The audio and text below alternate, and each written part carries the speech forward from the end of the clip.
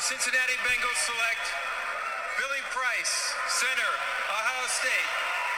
All right, so back-to-back centers go off the board here. And Price can play all three interior offensive line positions.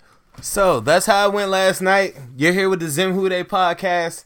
Excited to do this. It's been a little while. I know people keep on saying, "Man, come on, give it to me. Give me what I need, Zim. Give me the podcast. Load it up." You know what I'm saying? So here we go. We're fully loaded up. We got the Billy Price first round edition. If you haven't heard last night, Billy Price was drafted first pick or first round for the Bengals, the 21st pick in the NFL draft 2018. He went off the board a little bit earlier than what I expected. So a lot of people are taking my reaction to it as negativity. It's just I'm a businessman at the end of the day, and I know business. If the top three centers are on the board, you got James Daniel, you got Ragnar, and Billy Price on the board. Then Ragnar goes off first right before then with the Lions. That means I got two guys left. Now, at the time, if you watch my live stream on Instagram, I was thinking like, yeah, you got to get a center. You can't take the chance. Took the center, cool. I was a little, disturbed because there's some guys that we're going to talk about that are available. I'm going to even get John Sheeran on here in a second, and he's going to talk about some of the guys that are still available. The problem that I have is now that James Daniels is still on the board, and James Daniels, to me, is a better center. Now, the problem is the value in that. If James Daniels is still sitting there, one could say that James Daniels perhaps wasn't as good as what everyone thought they were, because why would all these teams pass on it? Okay. The other logic, which I kind of yield to, is more teams are looking for more skill position players than a center. So before the draft even started, I showed you in the history of the draft, there's never been three centers taken before the 46th pick. That still is yielding correct as of right now.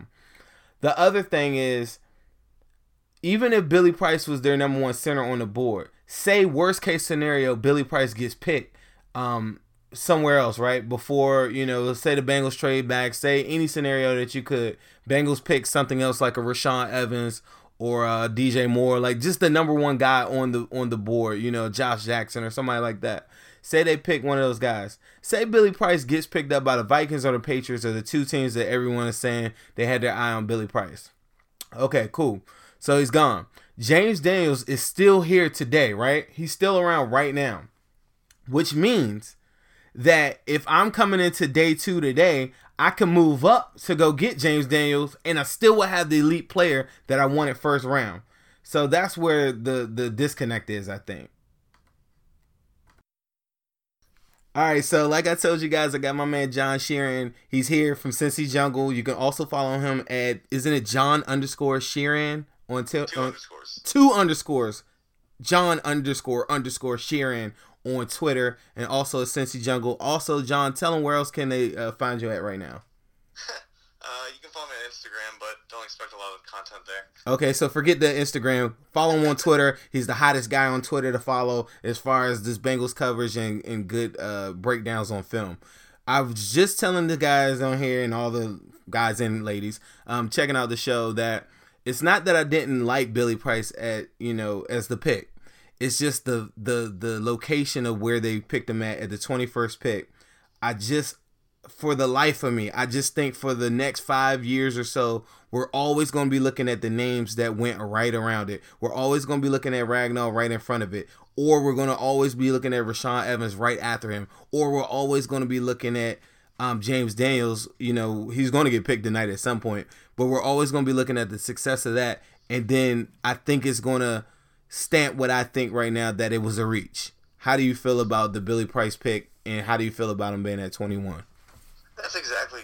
That's more or less how exactly I feel about it.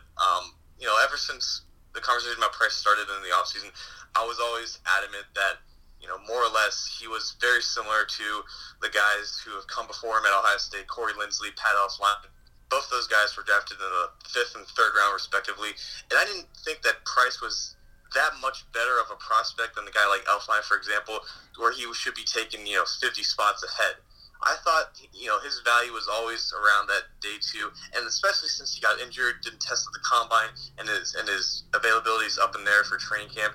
That even put in more risk factor into all this. So I like Billy Price. I don't dislike him as a player. I think he's a definite upgrade over Russell Bodine, and he's a plug-and-play starter on the Bengals offensive line. I didn't like the pick at 21. I would have rather than go James Daniels, but there's questions with his medical that obviously I didn't know about. And even so, it would have been nice to see them maybe jump the lines with the trade to get Ragnow if he was truly their guy. But it just feels like a very similar pick to some of the picks they made in the past, where they just take a solid guy, but not a guy who can develop into a high-quality player. And that's kind of the guys that I want to draft with those premium positions, with those premium draft picks in the first round. And I don't think that Price is that, but I do like him. I think he's a solid player. Just didn't think the value was correct, and I agree with you on that point. You want to know the pick who it reminds me of the most?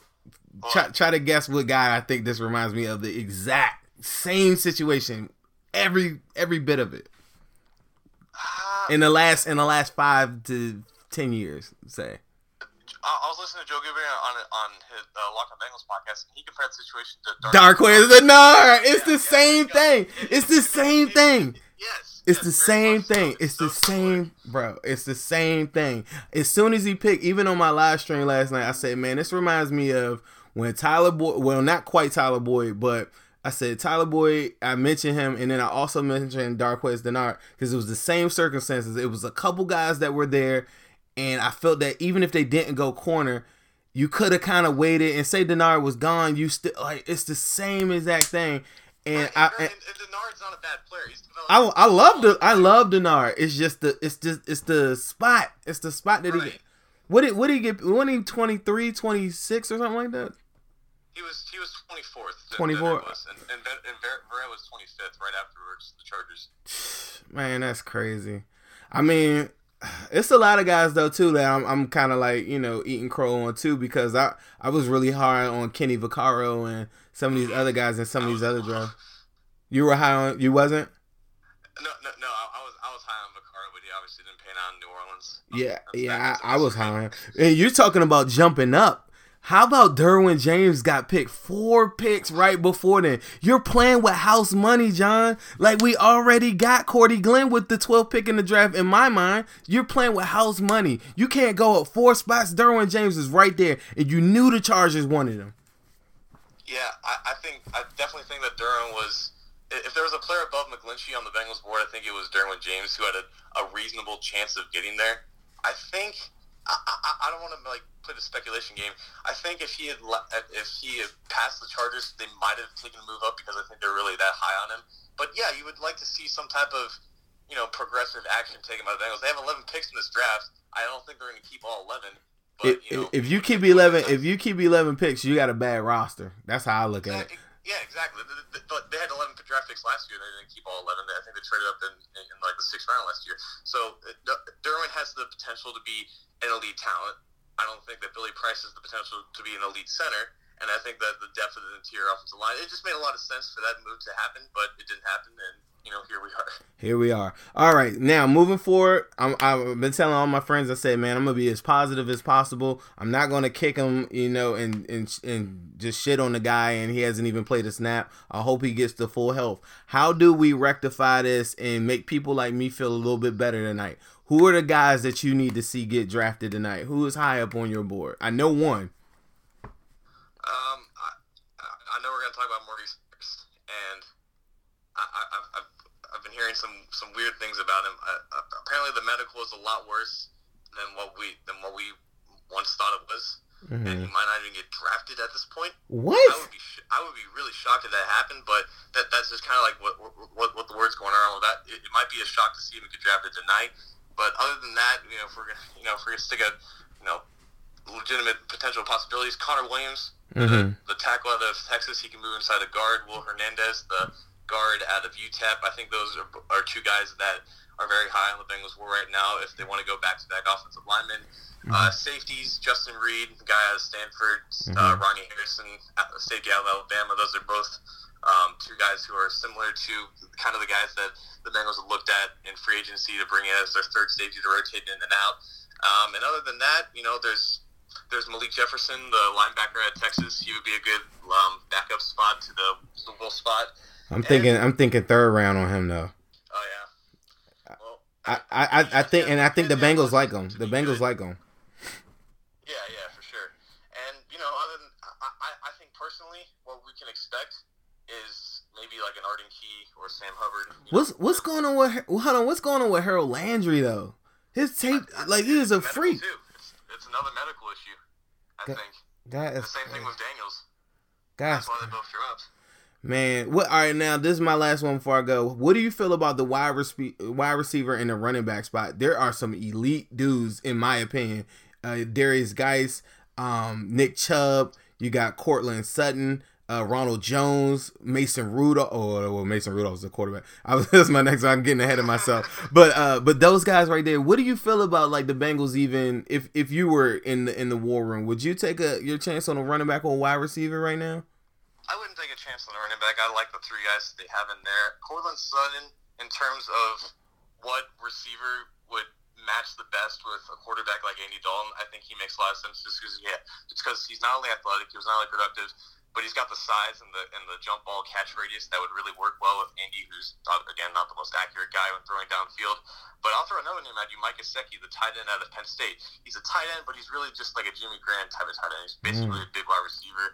He would be good insurance in case Eifert inevitably misses 6 or 8 games this year, and just good insurance for the tight end depth because they don't have any guys under contract beyond this year. So that's another name I would definitely watch out for, and definitely someone that I would target if he's still there at 46. Okay, and the last question before I let you go, I know you got some stuff to do. I'm here with my man John Sheeran. It's John __ Sheeran on Twitter. Follow him now. He just wrote a great article on Cincy Jungle about the Billy Price pick last night. I want to ask you lastly, the quarterback position. Would you address the quarterback position tonight, or would you sit?